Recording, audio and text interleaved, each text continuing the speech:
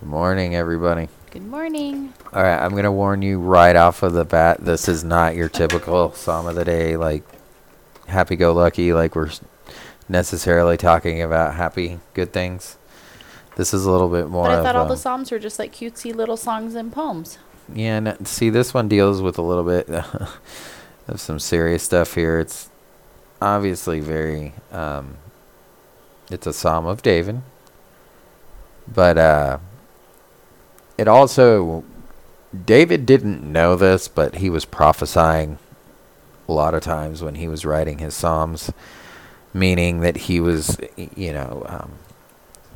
giving a message from the Lord about future things that are going to occur and happen.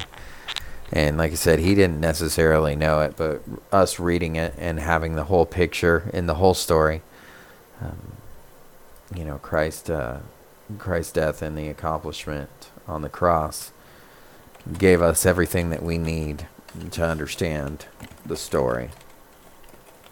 And we know, now that we have God's word and scripture in totality, we know exactly where we fit Jesus in and where he comes in. And we know that the second coming is a very, very big part of it. And the second coming isn't necessarily it's not at all going to be like the first one, in the way that the second time that Christ comes, he comes in judgment. He came as a suffering servant the first time, and the second time he comes in judgment. And Jesus definitely shows up here in this psalm in the coming judgment part. Absolutely. So we'll keep that in mind, and if if you're having like I just need like a good day today, Yeah. maybe not, maybe don't go to this one today, but maybe this will be what you need. So go ahead and take a minute to pray, and then we'll go ahead and start. How the king rejoices in your strength, O Lord. He shouts with joy because you give him victory. For you have given him his heart's desire. You have withheld nothing he requested. You welcomed him back with success and prosperity. You placed a crown of finest gold on his head. He asked you to preserve his life, and you granted his request. The days of his life stretch on forever. Your victory brings him great honor, and you have clothed him with splendor and majesty. Can you not see Jesus yet? Yeah. In case you did, do you Perfect think that image. David had no idea? He's speaking of himself in the way that you've given the king so much splendor, so much majesty. But it's not like he was a prophet. Like But it God wasn't showed to like- him a vision of this and Right, go and he had prophesy no these idea things. that the type of David Yeah. that Christ was. Yep. This is exactly what he's talking about. The psalmist does not talk about himself. He's talking about something greater than him. Yep. And he doesn't necessarily, under his relationship with God, he loved God, but he just didn't understand this is where we have the advantage over David. He just didn't understand the whole picture yet. Not now, we certainly know now. Yeah. But as far as us having the totality from where he was here, he'd be like, oh yeah, that's Jesus. Yeah. Don't look at me, that was him. Yeah. All right.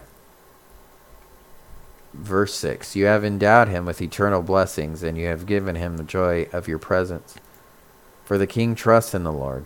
The unfailing love of the Most High will keep him from stumbling. You will capture all your enemies. Your strong right hand will seize all who hate you. You will throw them in a flaming furnace when you appear. The Lord will consume them in his anger. Fire will devour them. I'm not sure that he had any idea. Yeah, he wasn't given any vision of the second coming of Christ. Okay, he wasn't that prophet in a sense. He's clearly has no idea that he is speaking of something that is far greater in the future here.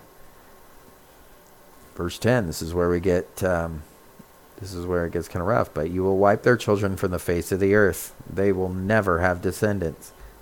Although they plot against you, their evil schemes will never succeed. For they will turn and run when they see your arrows aimed at them. Rise up, O Lord, in all your power. With music and singing, we celebrate your mighty acts. Like, I mean, for me, I'm kind of a dark person. I love that, and I get all kinds of, like, joy, and that makes me feel good. Like, when he talks about destroying his enemies, and then we know that we have the power in the Lord, and we sing and we celebrate knowing that he is just far greater beyond anything that we're dealing with here. And he has the ultimate victory, and that's going to be something that we're all going to be able to experience and be a part of. And have I personally, that's a reason for waking up some mornings. You're like, I don't know, maybe today could be that day. Yeah. That would be awesome. So hopefully this was encouraging, even though it was definitely a more darker, but hey, that happens in the Psalms, and we as Christians have to get over it. We have to understand that this is the reality of our belief, and we have to understand that we have to leave everything else behind to follow Christ, and we're not concerned about the ties that we have here. Although we are, it's our mission field. Don't misquote me. But we can't be, we can't let that drag us, bog us down in our mission to follow Christ. We don't wait and follow man. We follow Christ. Okay. We also have, like I said, the other side of that, though, is we have a mission field, and we go to man, and we try. But never take your focus off of Christ. So everybody have a great day. Hopefully that was a little bit more encouraging than I think it is.